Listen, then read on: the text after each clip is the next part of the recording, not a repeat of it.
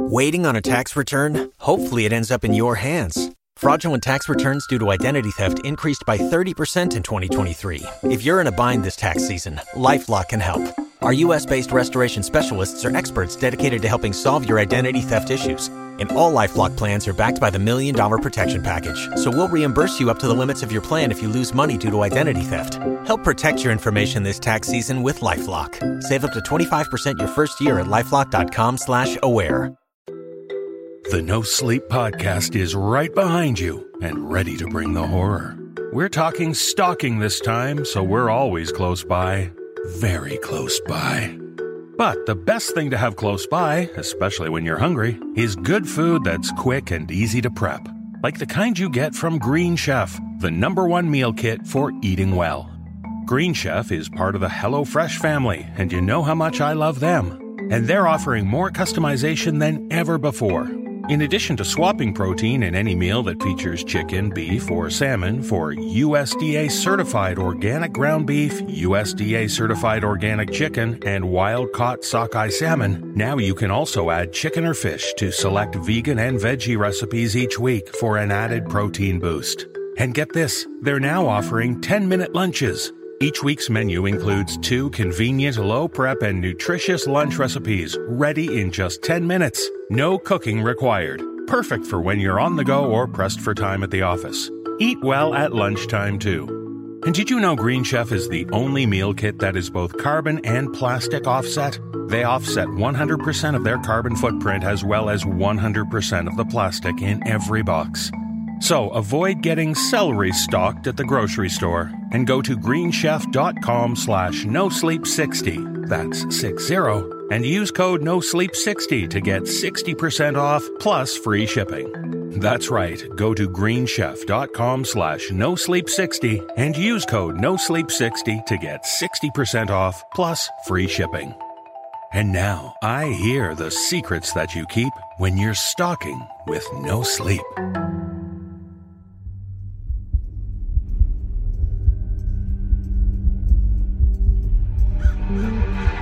In the dark shadows of the Rue Morgue, to the rhythm of the stolen telltale heart, as the black cat swings upon the pendulum, and the cask offers its sherry deep and dry.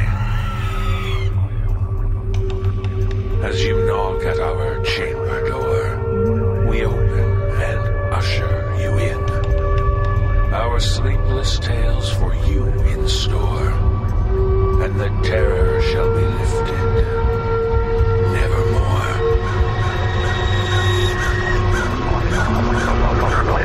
Brace yourself for the No Sleep Podcast.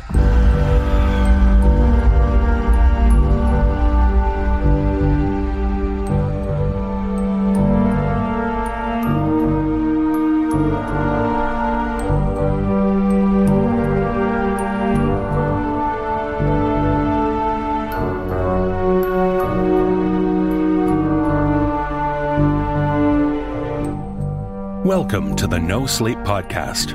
I'm your host, David Cummings.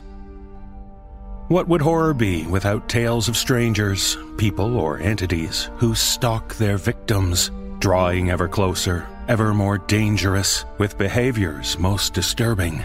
It's a premise which can be all too real to the audience, no matter how fantastical the tale. Consider our friend, Edgar Allan Poe. In 1840, he published a short story titled The Man of the Crowd.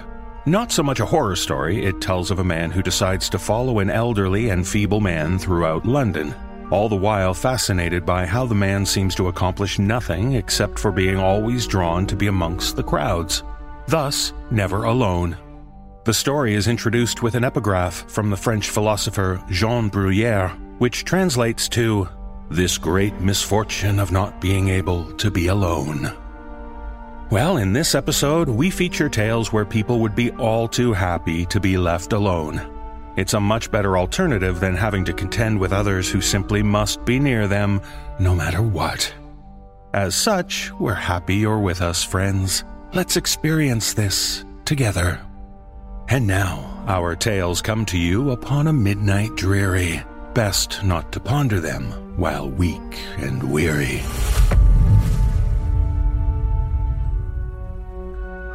In our first tale, we meet a woman trying to be a good daughter to her mother. A mother who, by the way, is in prison. And in this tale, shared with us by author Heighton Davidson, things only get worse when she starts receiving strange phone calls from a mysterious man. Performing this tale are Kristen D. Mercurio, Aaron Lillis, Ellie Hirschman, Atticus Jackson, Katabel Ansari, Jessica McAvoy, Dan Zapula, Matthew Bradford, Jeff Clement, Peter Lewis, Lindsay Russo, Mike Delgadio, Sarah Thomas, and Jesse Cornett. So if you find yourself exhausted and under threat, don't forget this sage advice. Just come to Mama.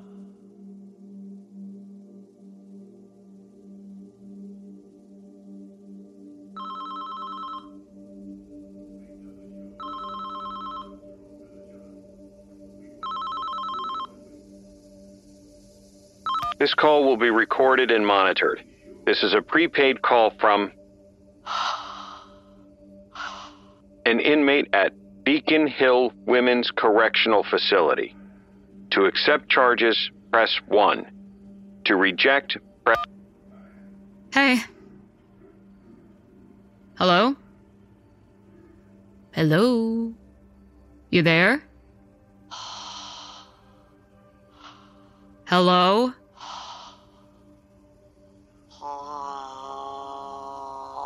Mom, I'm getting charged 21 cents a minute for you to prank call me? Really? Boo! How did you see that going in your head? Who else would be calling me from Beacon Hill Women's Correctional Facility? Ah, shoot. I forgot they do that voice message thing. You're no fun. I just worked a 14-hour shift. I'm about to pass out. They work you too hard. You work you too hard, Beanie Baby. I'm well aware. How was your day? Same as ever. My back is all screwed up. You know, I swear I slipped a disc out in the yard about a month ago, and they won't do shit about it. Do those stretches. I sent you a whole book on yoga. Yeah. Has that one guy, that one guard, been leaving you alone? What's his face?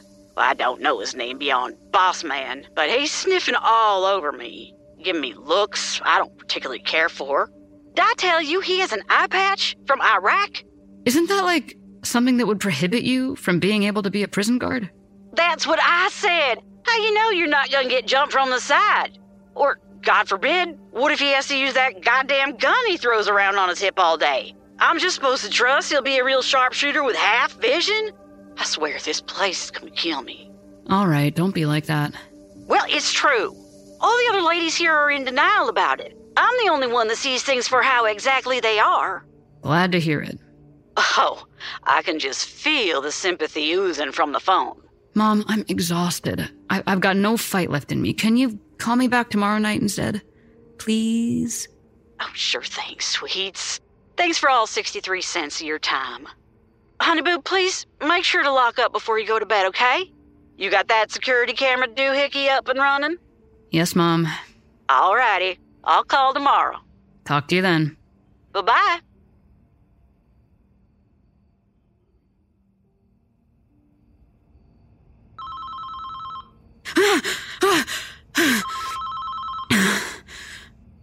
Hello?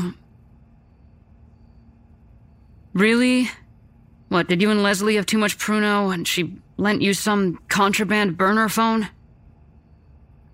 Well, whatever. It's nice not having to pay to listen to you whine about your back. Alright, I legitimately can't tell if you're trying to prank me again or if you have to keep quiet because you could get caught. Okay, I get it. If you can only listen, because I know we can't talk about it when we're being recorded, but I've been wanting to tell you for a while. I just wanted you to know, if it wasn't obvious already, but just to actually say it out loud to you. I understand why you did what you did.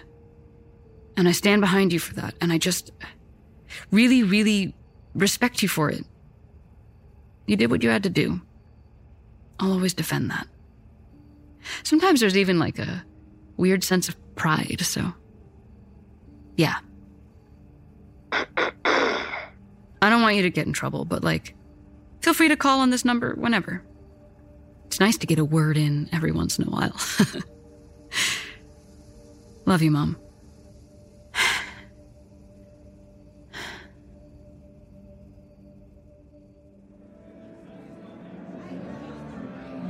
Baby, another beam and coke over here. I gotcha. Hey, Beanie, I know this sounds weird, but there's a guy at table 14 who's asking for you. Huh? Just give me 1 sec, Jess. Brandon, the margarita machine's stuck. Sorry, what? There's a guy at table 14. He specifically asked to be served by you. Who is he? I dunno. Table 14? I can't really see, but I'm pretty sure I don't recognize that guy. And I'm stuck behind the bar anyway. I told him that, and he insisted that I get you. He's clearly watching, so I thought I'd pretend to ask and then tell him it's me or nothing. Beanie, phone! Brandon, the margarita thing! Thanks, Jess. Give me a sign if he starts being weird. Hello? Hiya, Miss Bowley. It's John Georges. You remember me? Sorry, say that again? I can barely hear you. I was your ma's lawyer in the preliminary trial. I know it's been... Oh, yes, sorry. I do remember. Hi, is everything okay? Oh, it's good. I'm sorry to call it work, but it says the cell phone number I had on file has been disconnected. Oh, yeah, I had to ditch that a while ago. Someone leaked my number online, and I was getting death threats, so it just wasn't worth it. How did you... Understandable.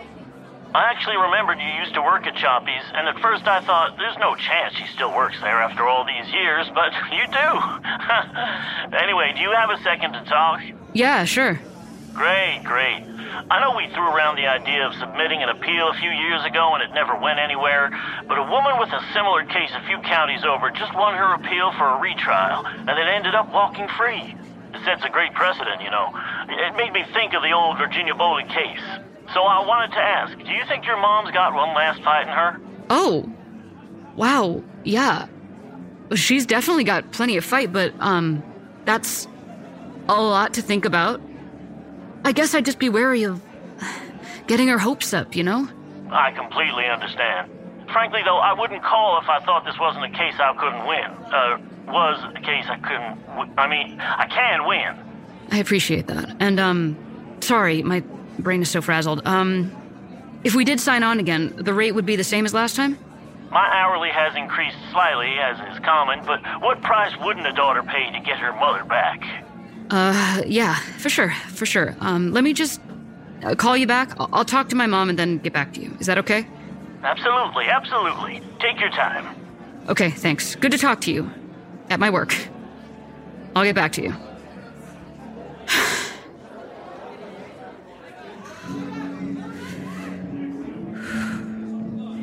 Hey, still waiting over here. Coming! Managed to get the table 14 guy's drink order. He wants a frozen margarita. Perfect. And he seriously won't stop staring at you.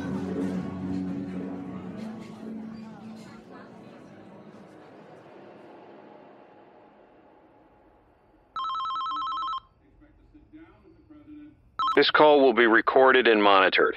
This is a prepaid call from Your mama! an inmate at Beacon Hill Women's Correctional Facility. To accept charges, press 1. To reject, press... Hiya, Mama. Hiya, my prized beanie baby. I wouldn't sell you on eBay, even for $1 million. I hate to break it to you, but in this brave new world, beanie babies have like zero value. How's the back? Oh, crippling. I think I'm about 2 inches shorter than I used to be. But at least I don't have to duck to get through the cell door anymore. Okay, so you're clearly not doing those stretches. Wait, hold on, there's someone at the door. Who is it? No one, I guess. Did you hear something? I thought I heard a knock. Anyway. But not anyway. You keep any weapons in the house? What? God, no. What do you have that's sharp?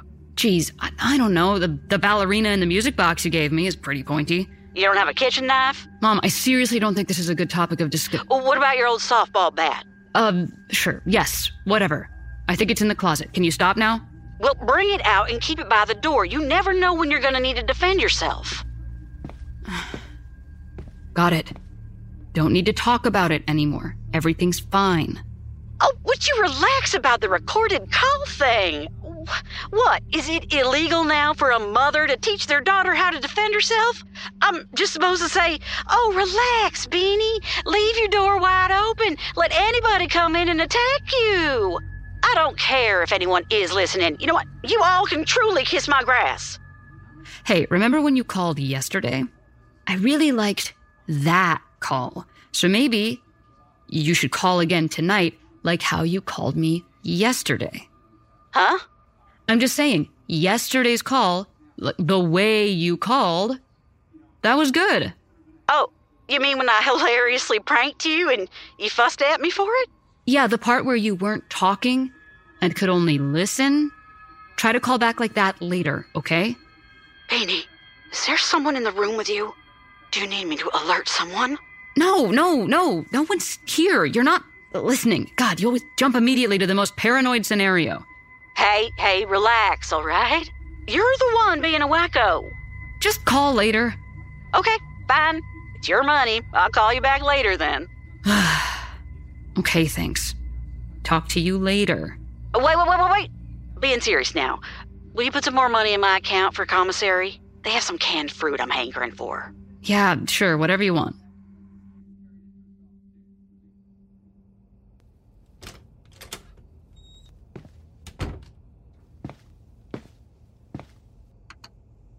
You have 4 unchecked messages. Lovely. Hey, John George is here. Got your voicemail asking about the pro bono option. First off, I appreciate you giving me this secret landline number. Your trust is safe with me.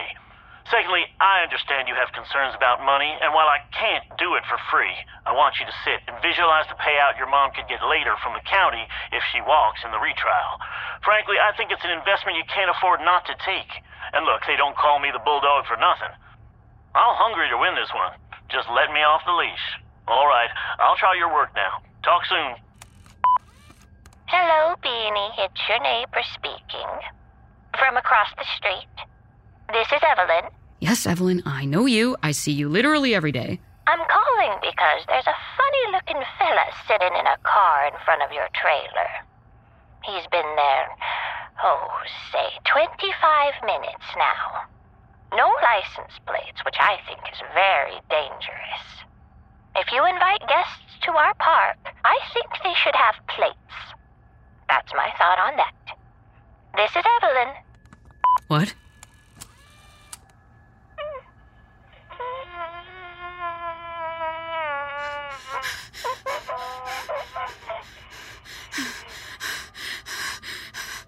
We're trying to reach you about your car's extended warranty.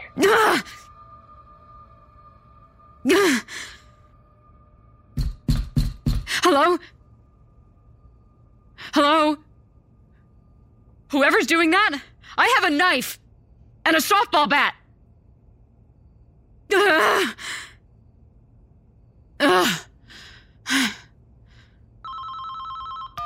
Hello? What do you want? What the hell do you want from me? You want to mess with me? Huh? You don't want to mess with me, buddy. I come from bad blood, okay? If you come near me or my house or call this number again, I will knife you, okay? Didn't your mother tell you not to talk to strangers? Oh my god. I already called the police. This call will be recorded and monitored. This is a prepaid call from... It's me, America's sweetheart, Julia Roberts. An inmate at Beacon Hill Women's Correctional Facility. To accept charges, press 1. Mom! What? Something's happened. Someone was just knocking on my door again, but no one was there. And then literally right after, a guy called and said this vague threat. And I think he's been following me for a few days because Jess at work said someone wanted me. And my crazy old neighbor said there was a car outside my house. And I'm freaking out. And I want to be left alone and get out of here, but I'm freaking out. All right. Hey, you're okay. Can't you review those fancy security cameras? No, I can't. Did they all break already? I never got security cameras because I never got any bonus, Mom. They generally don't give bartenders quarterly bonuses. I just said that to stop you from worrying because you honestly get crazy when you worry. I'm dead broke because I'm maxed on the hours I can do at work, and I'm a shit daughter because that crap lawyer keeps calling and saying that he can get you off, but he wants to charge $280 an hour, and I just physically don't have anywhere near that for 1 hour's work, so I didn't say anything to you, and I'm sorry. I'm so sorry. I get so paralyzed. I'm sorry. Okay, listen up. Here's what you're gonna do. Are you with me? Yes. You're gonna take your softball bat. You're going to take out your biggest kitchen knife and hide it in the side table drawer by the couch, okay? You're going to then exit out the small bedroom window, the little one that faces south to the opposite side of the front door. Go undetected. Run into the woods, then peel around the park back to Evelyn's house. She'll let you in and keep you safe. Now watch through the window to see if the man returns to your front door. If you see anything strange, anything at all, have Evelyn take you somewhere safe, okay? Okay. Don't forget each step I said, understand? Go now, and we'll reconnect later. Okay. Oh, and when you get to Evelyn's, call the prison and put some more money in my commissary account. I need new socks. Okay, sure. Do it. Go now.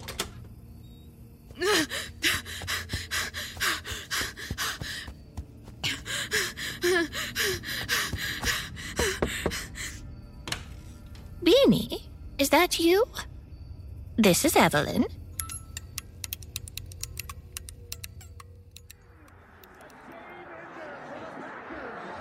So, you're just like sleeping on this old lady's couch, or? Yeah. Until how long? No idea, until it feels safe to go back, whatever that means. Hey, can you tell Brandon the IPA just kicked? Damn.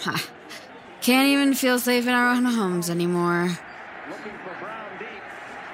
Whoa, hey, why'd you change the channel? Shut up, look, it's serious. This is an emergency news report from News Team 7. Oh, shoot. The game stopped. Beacon Hill Correctional Facility in Montrose County is under lockdown after an inmate reportedly escaped the prison late this morning. Virginia Boley, age 68, is suspected of coercing correctional guard Gus Corby. Turn it up. After escaping, she then used a can of peaches wrapped in a sock to knock the guard unconscious in the woods nearby. Police are warning locals that Boley is considered dangerous. She was convicted in the stabbing death of her boyfriend, Tom Marshall, in 1997. Oh my God, wait, Beanie. However, hey, that's not your mom, right? I need to make a call. Can you make sure no one goes to the storage closet?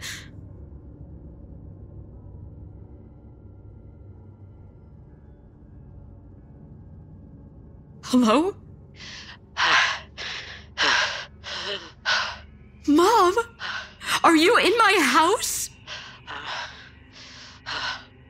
Why? What the hell are you doing? You have to go back.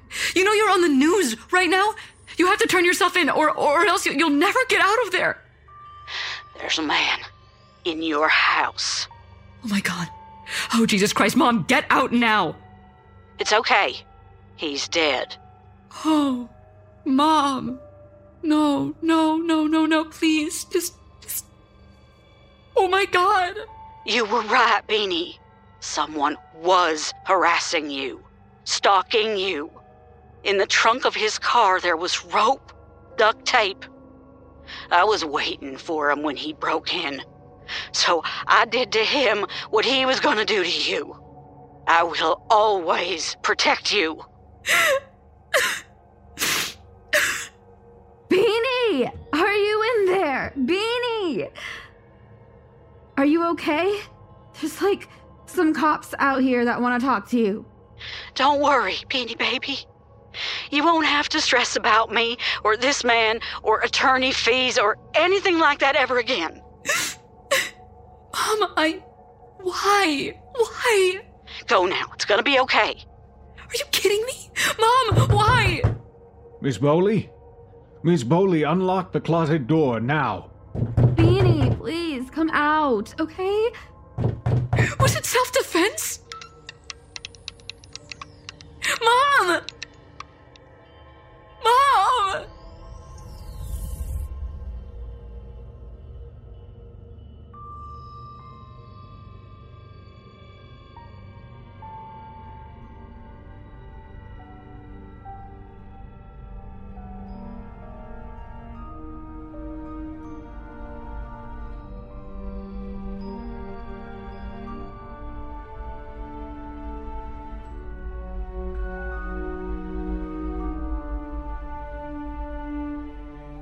As a young child, losing a sibling can be traumatic, to say the least. It can be even worse when the loss is in the form of the child going missing.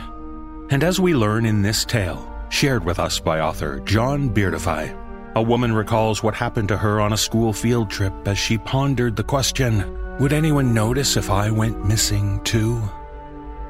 Performing this tale are Mary Murphy and Jessie Cornett.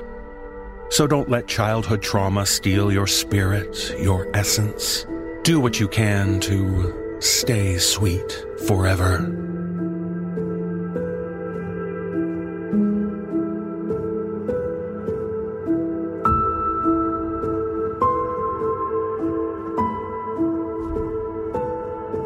My older sister Hannah had been missing for over a year by the day of the field trip. I was 10 that year, and I was about as irritated by our class field trip to Tillman Farm as I was by everything else. I was irritated by the people who'd forgotten my sister, and just as irritated by the people who forced me to remember.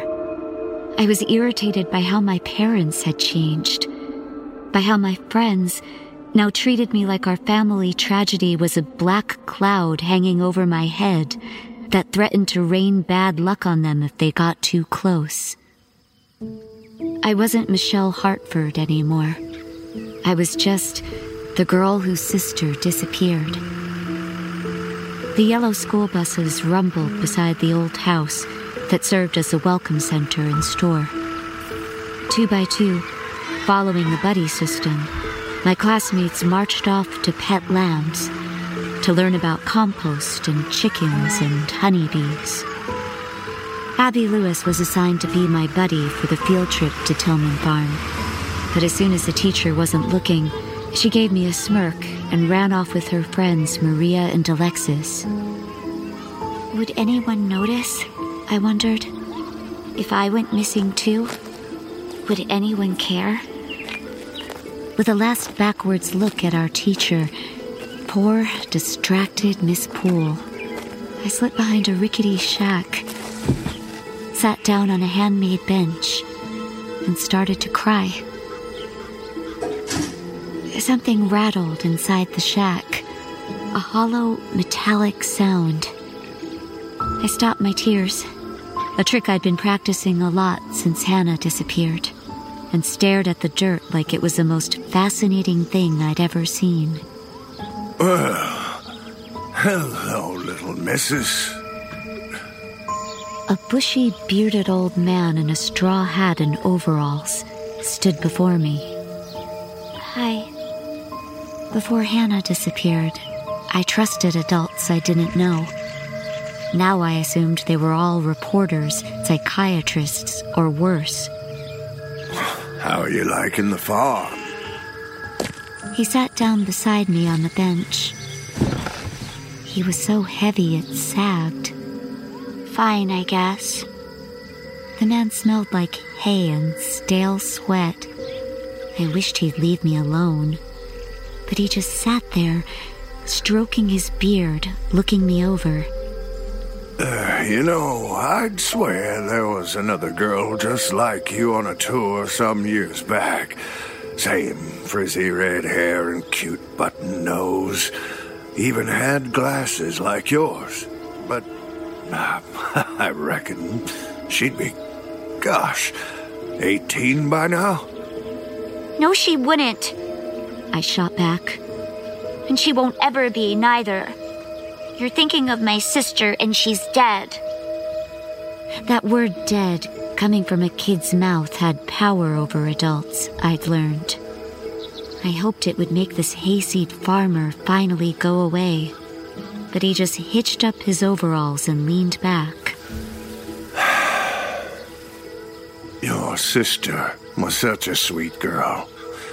You should have seen the way she picked burrs out of the sheep's wool without even being asked to.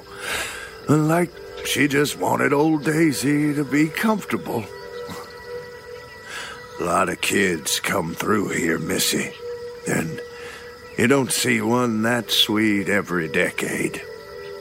She was as gentle as a flower.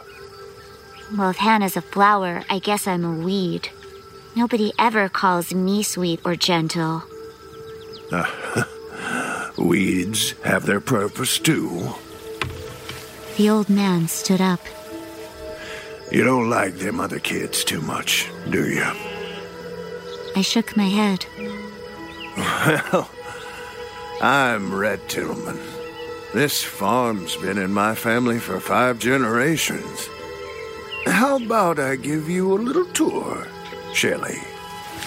Anything was better than just sitting behind the rusty shack, talking about my sister. But how did this old farmer know my nickname? Before we headed out, Rhett stopped by the farm's cafe gift shop and picked up 2 honey scones and 2 cardboard cups of steaming hot tea. With honey, of course. It was a cool, overcast day, and the warm drink did wonders for my sniffles and my mood. Our path was a truck-wide strip of grass through a swaying field of purple lavender, and as we walked, I found myself feeling better. Do you like the tea? It's delicious. I nodded approvingly. I'd never tasted anything like it. You know, a lot of people would call the plants that go into that tea weeds, nettles, dandelions. We strolled along a stone fence, and Red explained how each field of flowers was set up. He pointed to the beehives. They reminded me of weird white painted closets. You've got to be careful where the bees get their nectar. If they gather from the wrong flowers, it spoils the flavor. We were past the well-manicured fields, the vegetable patches, and animal paddocks. Our path became a strip of dirt through the pine trees, a rocky creek roaring alongside. I wasn't sure we were even on the farm anymore, but I didn't want to interrupt Rhett Tillman. I was enjoying our walk more than I would have admitted to anyone, even to myself. The cool shade of the trees, the smell of pine and damp earth, the rocky path. I could pretend I was a normal girl strolling through the woods with a kindly old man. And when I got home, my normal family would be happy and whole. Daydreams. We'd crossed the creek twice, I think, when I realized I no longer knew my own way back. A stranger taking a little kid this far from other people isn't normal, I realized, and the thought made me go pale. It froze me in my tracks like a deer in headlights. Mr. Tillman? Don't you think we should go back? We'd arrived at yet another rickety shack, this time in the middle of a sea of rocks. Bees buzzed around a hive structure that seemed almost like a closet, but there wasn't a flower in sight. Red, of course, was still talking about bees. Now, of course, not all bees need flowers. The vulture bees have their own way of making honey. They can scratch out a living almost any place, but they barely make enough honey for themselves. Harvesting it kills the hive. Imagine that.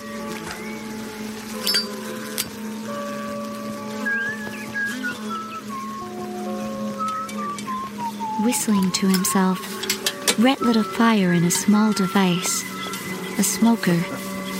I coughed, but the fumes opened the way to the hive. Well, come on then, Shelley. There was that name again. Shelley. That's why I only make vulture bee honey on special occasions. Most folks don't like the flavor, but then I only make it for myself and my very special guests. It's sticky and hard to digest, but it's got a subtlety all its own. You seem to like it quite a bit, too, Mrs. Rhett chuckled as he smoked out the bees. My stomach rumbled. What was in that tea? Finished, Rhett opened the hive doors. Just as I'd suspected, this hive wasn't like the others. It was basically a modified closet. And inside, I never thought I'd see my sister again, especially not like this. I pressed a hand to my mouth to hold in the vomit. Hannah was sweet, all right. She was growing up too fast, though. Sweetness like hers had to be preserved. Did you know that honey never goes bad? Archaeologists could eat the honey found in pharaohs' tombs if they wanted. Although the pharaohs never had anything as sweet as your sister. I couldn't fully process what I was seeing inside the closet hive. Only flashes. Wilted red hair hanging from a honeycomb. Sticky, maroon flesh stuck to the bone in a way that made me think, of all things, of barbecue wings.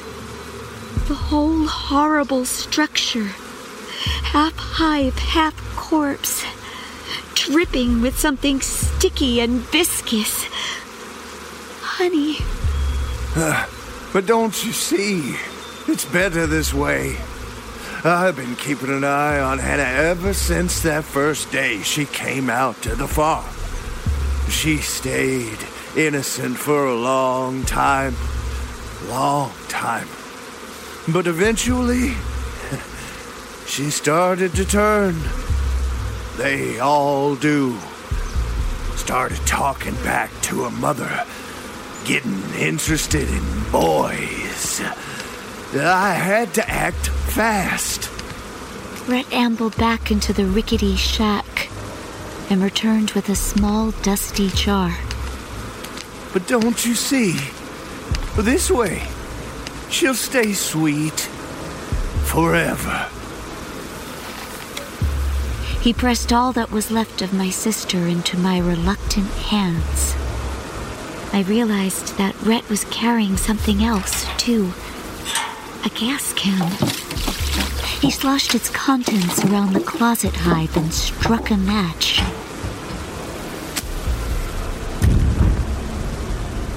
Turning my sister's final resting place into a pillar of flame.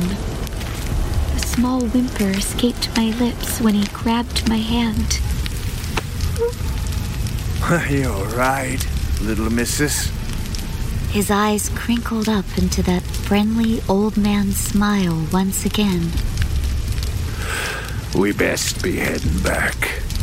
Of course, it goes without saying you shouldn't tell anyone about this. Nobody'd believe you anyhow, but just so you know, I'd have Hannah's bones long gone by the time anybody came here to investigate.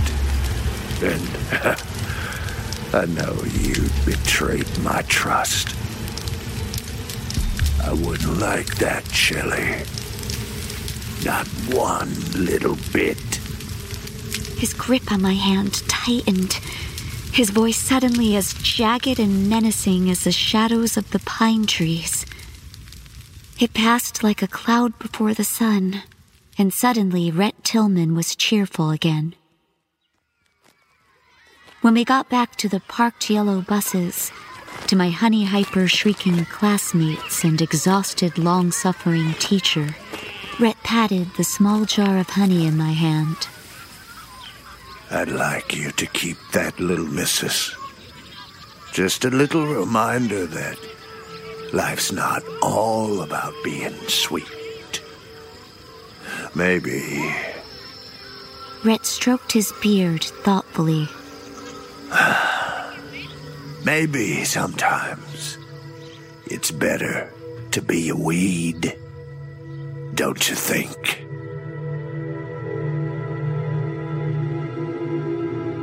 I saw Rhett Tillman's obituary in the news this morning.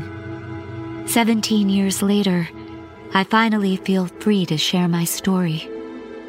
To be honest, I'm not entirely convinced that I didn't imagine the whole thing, but I still keep Hannah's honey on a shelf by my bedside. I haven't opened it yet, but that's fine.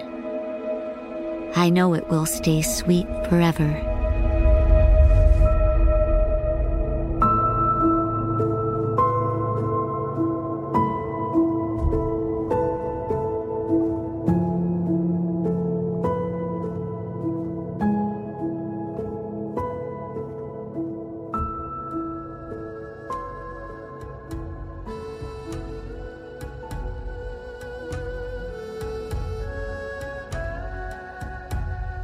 I knew honey was sweet, I just didn't know it could be so bittersweet. Let's take a quick break to find out the much more positive ways we can get people to stick with us no matter what. Like if you run your own e-commerce business, you don't want people to abandon you, you want them to stick with you and come back time and time again. You know, the good kind of stalking.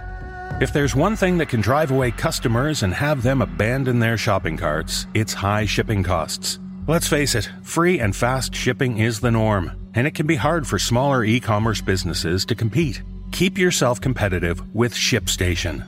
When you use ShipStation, you can lower shipping costs, make returns easy, and keep your customers happy. And with all the time you save from automating your shipping tasks, you can keep your business growing all year long. ShipStation works with all your favorite places to sell online, including Amazon, Etsy, eBay, Shopify, and more. Manage every order from one simple dashboard, automate routine shipping tasks, print shipping labels, and easily compare rates and delivery times to optimize every shipment. With the best discounts in the industry, you'll never wonder if you're getting the best rates. And get this, you can get up to 86% off USPS and UPS rates. So keep growing your business all year long with ShipStation. Use promo code NoSleep today at ShipStation.com to sign up for your free 60-day trial. That's ShipStation.com, promo code NoSleep. Now, let's get back to the horror. This next one's a beauty.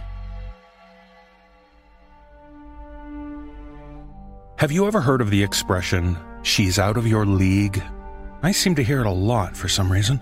Usually, it applies to men who find themselves in a relationship with a woman whose beauty or status seems to be far greater than the man's. And in this tale, shared with us by author Paul Kordick, we meet Mark, a man who has always wondered why his beautiful wife chose him of all people.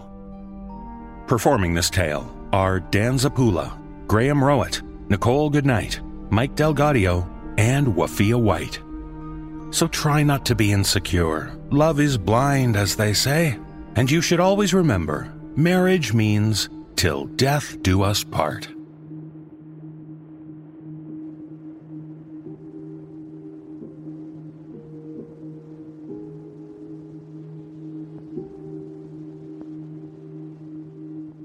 Mark Grayson was an average man. He lived in an average house, which he paid for with his average job, and even socialized from time to time with his very average friends. The one thing in Mark's life that was not average, however, his wife, Kelly. He had met Kelly junior year of college, and after 2 years and 4 semesters of dating, had decided to get married. Every party they went to, every fundraiser they attended, people stopped and marveled at her beauty. Mark had often wondered over the years how such a striking woman would find him the least bit attractive. The longer he dwelled on the topic, the more time Mark found himself depressed. So he usually decided to just count his blessings. Kelly seductively sipped her coffee as her legs dangled over the side of the bed, her eyes fixated on her slumbering husband. She playfully nudged Mark's leg with her knee to wake him. Morning, handsome. Mark slowly opens his eyes, ultimately fixating on an alarm clock on the nightstand. Morning. Why did you let me sleep so late?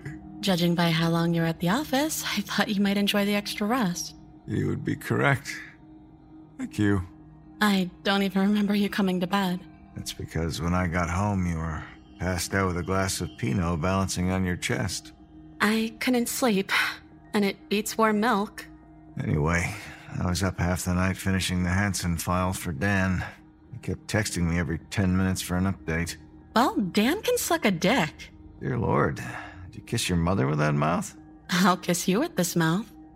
Kelly leans over and kisses Mark on the lips. Babe, you're way too good for those people. I think you should walk in there Monday and tell them to all go fuck off.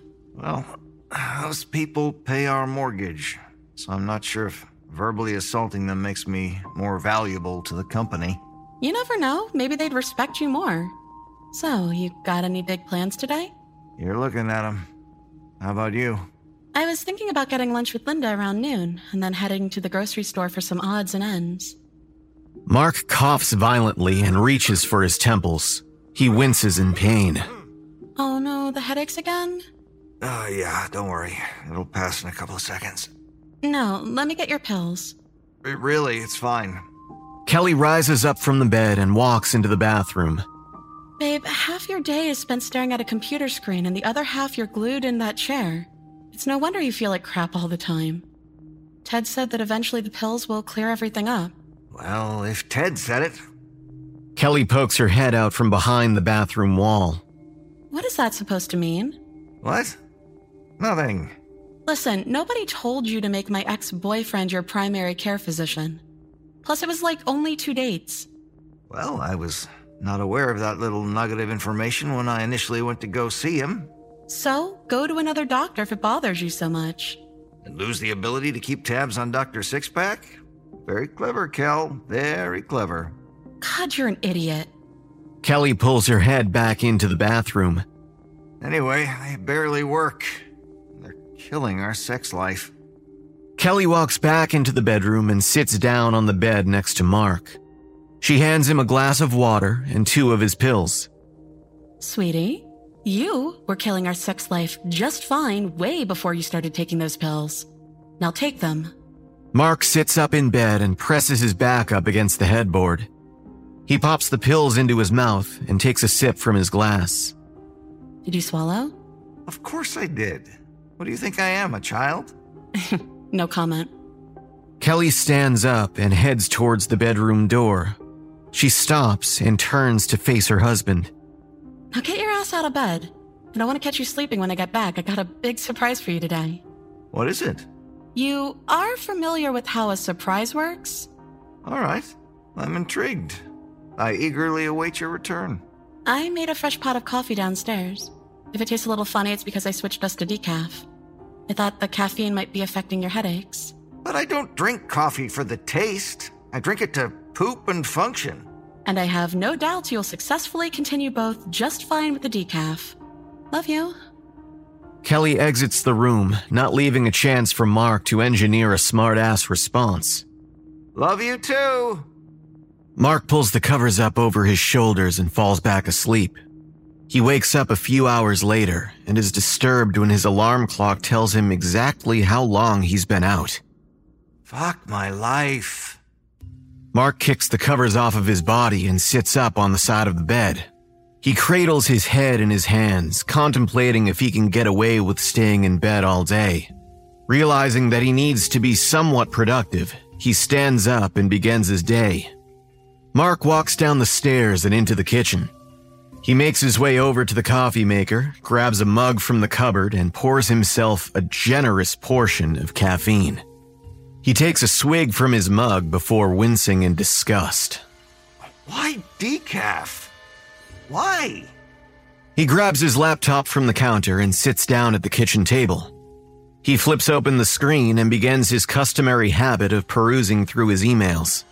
A FaceTime call from an unfamiliar number pops up in the bottom right portion of his computer screen. What the? Mark reaches for the mouse and clicks on the button to accept the call. A stranger on the other end pops up on his screen. Mark does a double take, trying to wrap his head around what exactly he's witnessing. This unknown man looks identical to Mark. Hello? I'm having a little trouble seeing you. All I'm getting is me on my screen. Mark, listen to me. is Kelly in the house? You're still not coming through all the way. Hold on. Is Kelly in the fucking house? We don't have time for this again. I'm not sure how you know my wife, but I'm gonna hang up now. If you hang up, you're going to die. What did you say? Is Kelly in the house? No, she isn't back home yet. How did you know my wife was gone? Good. We're not too late. I need you to get out of the house now. Are you crazy? I'm not leaving my home. Mark, I'm you in the not-too-distant future. Right now, I need you to get out of the house. How is that even possible? It'll take too long to explain, and we don't have that kind of time. She went to the grocery store, right? Right? Yeah. Good. We got at least 15 minutes if everything goes like it did last time. Last time? I don't understand. Mark stands up and walks over to the other side of the room. Mark, listen to me. I promise I'll explain everything once you get yourself to a safe location. What do you mean, a safe location? Are you saying my home isn't safe? That's where she does it, in the kitchen. Does what?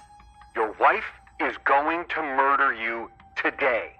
Unless, that is, you're not there. No, that's insane. Kelly would never hurt me. Damn it, Mark. This is both of our lives you're putting in danger. That's not Kelly. Get out of the house. A door slams in the stranger's room. He is rattled by the noise. Someone off camera can be heard breathing heavily. No, I didn't tell him everything. The stranger's screen begins to glitch before ultimately turning completely black. Hello? The call disconnects. Mark stares silently at the laptop's blank display. The phone on the counter rings, and Mark recoils in fright, his nerves still heightened. He walks over to the phone and sees Kelly's caller ID flashing across the screen. Mark picks up the phone and cautiously presses the accept button before raising the phone to his ear. Mark, are you there? After a sizable pause, Mark finally answers. Yeah, I'm here. I couldn't find like half the shit I had on my list, so I'm gonna make another food run when you're at work tomorrow. Are you cool with pizza tonight? Still wrapped up in the series of events that had just transpired, Mark forgets to answer. Mark? Yeah, honey, pizza sounds great. When are you gonna be back? I put the order in while I was checking out. Shouldn't it be more than 15 minutes? Right. 15 minutes. You okay, sweetie? You sound a little strange. Yeah, just, a lot on my mind, I guess. Well, I left your pills on the bathroom sink if you need them. Remember, you still have my surprise to look forward to when I get home. Mark winces. Still no hints? Let's just say you'll never see it coming. Alright, I have to hang up now. Some old lady is about to back her car up into me. Love you, hon. Bye. Mark lowers the phone from his ear and stares back at his laptop. He contemplates his next course of action. She wouldn't kill me. Why would she kill me?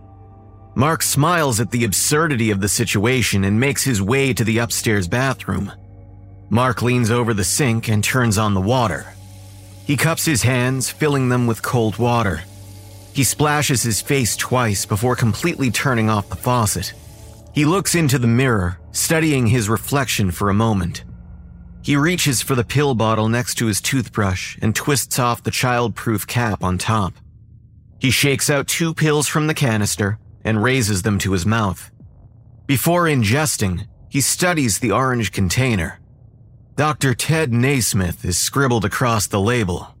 Dr. Teddy, would you have anything to do with this by chance? How long have you been feeling like shit, Mark? Well, that's a good question. I don't know. Yes, you do, Mark. Really think. I guess it's been about a week. You guess? This isn't a fucking episode of Jeopardy. We're dealing with real consequences here. Think harder. 2 weeks? Definitely 2 weeks because I had to miss work last Friday because of the headaches. Good. We're making progress. And how long have we been taking the pills? The same pills that Dr. Teddy prescribed for us. About 2 weeks.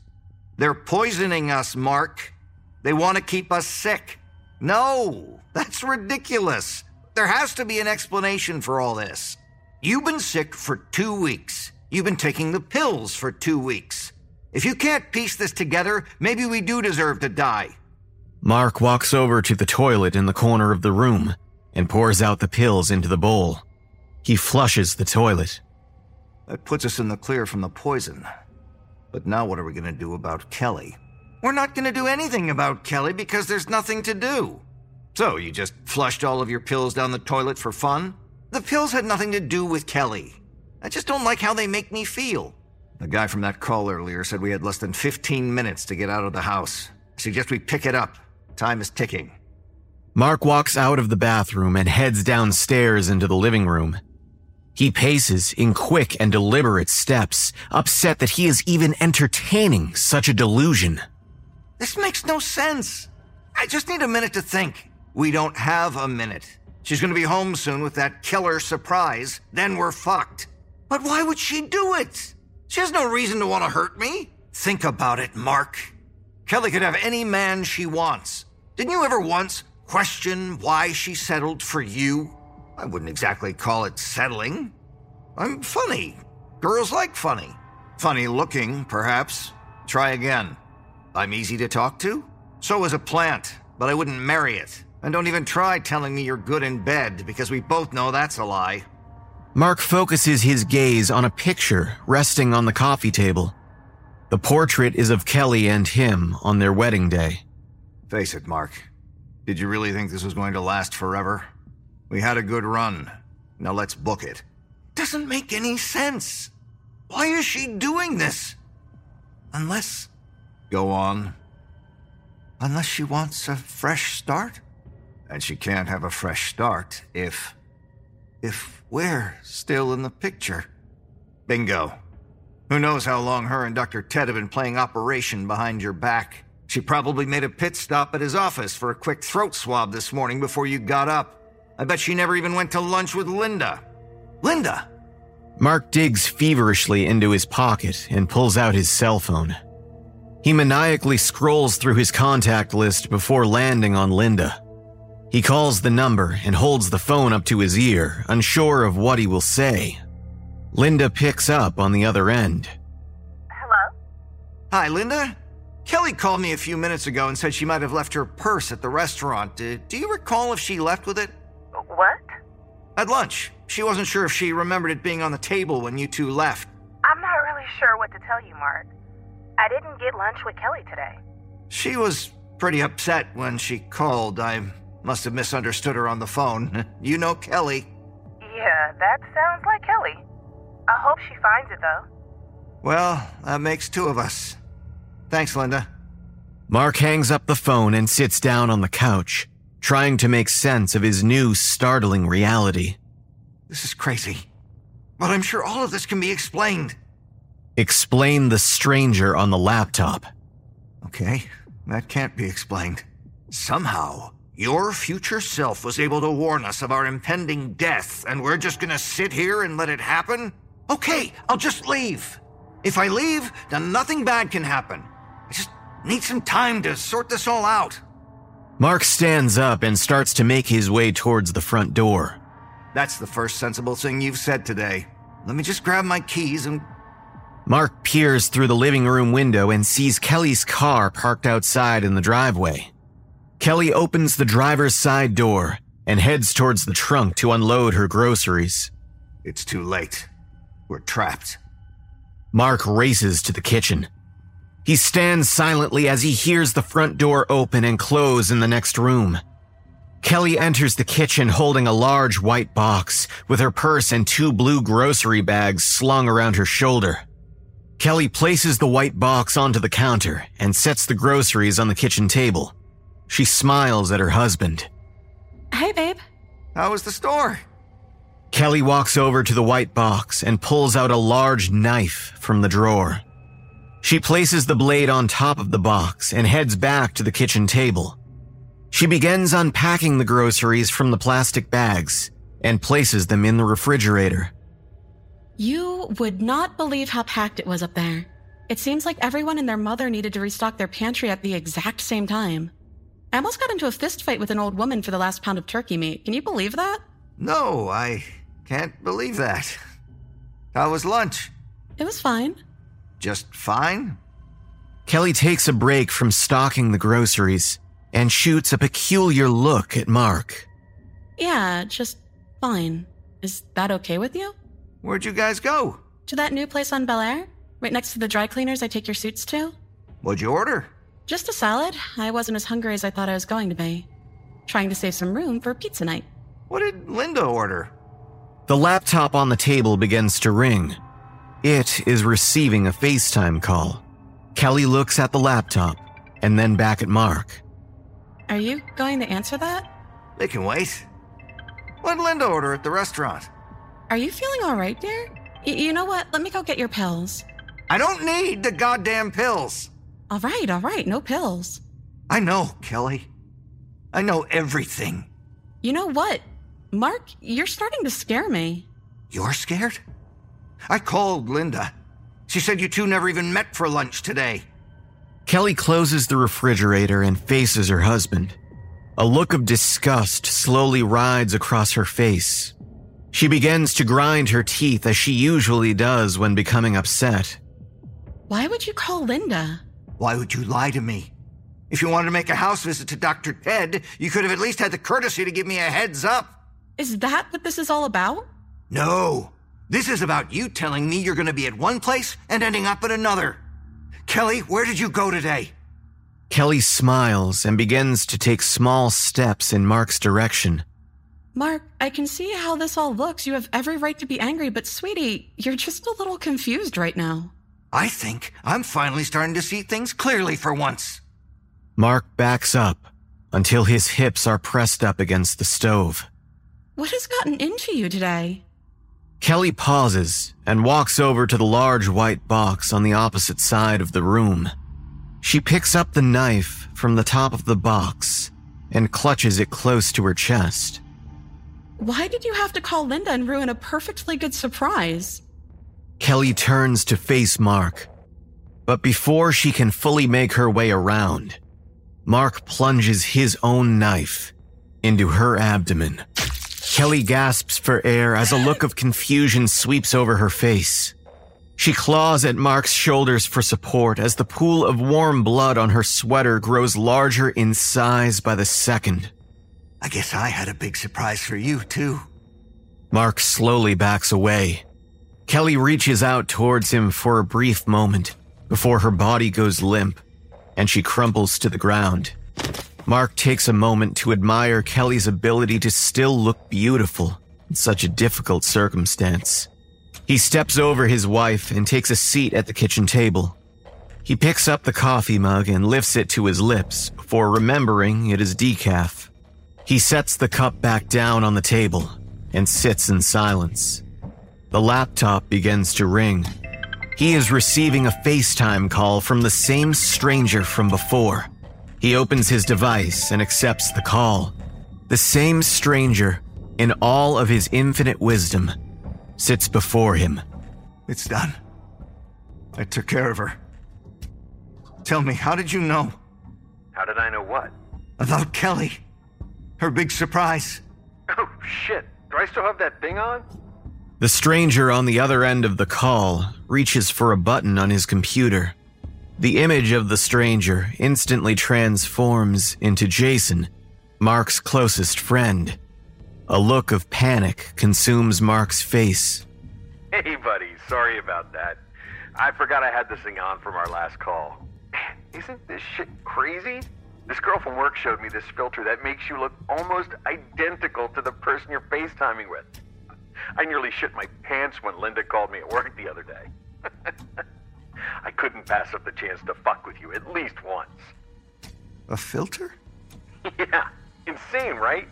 Hurry, get out of the house. Kelly's going to kill you. Class. Oh, man.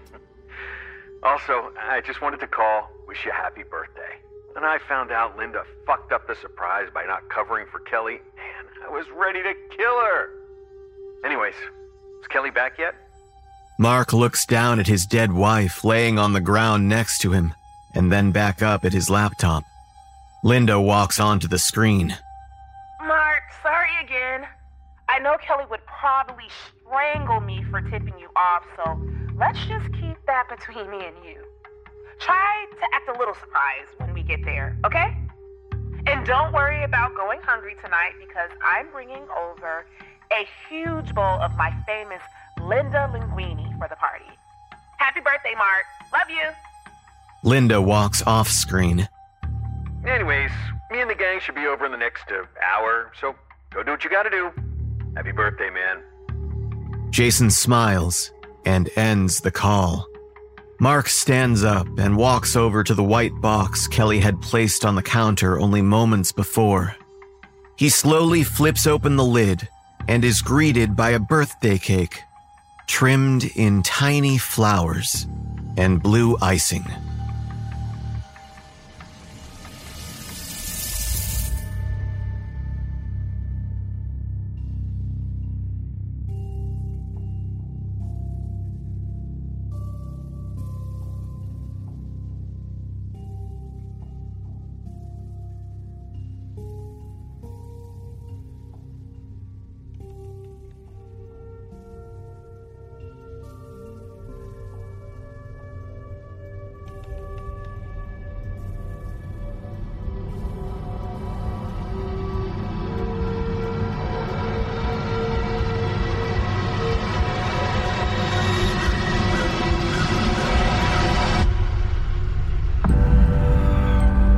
Sleepless tales have dispersed this night, poetic works from darkness alight.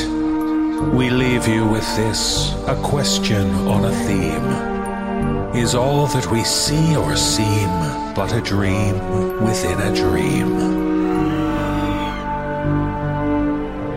The No Sleep podcast is presented by Creative Reason Media. The musical score was composed by Brandon Boone. Our production team is Phil Michalski, Jeff Clement, and Jesse Cornett. Our creative content manager is Ollie White. Our editor-in-chief is Jessica McAvoy. Please visit thenosleeppodcast.com for show notes and more details about the people who bring you this show. On behalf of everyone at the No Sleep Podcast, we thank you for being a supportive Season Pass member and for joining us within the exquisite horror of our reality. This audio program is copyright 2023 by Creative Reason Media, Inc. All rights reserved. The copyrights for each story are held by the respective authors. No duplication or reproduction of this audio program is permitted without the written consent of Creative Reason Media, Inc.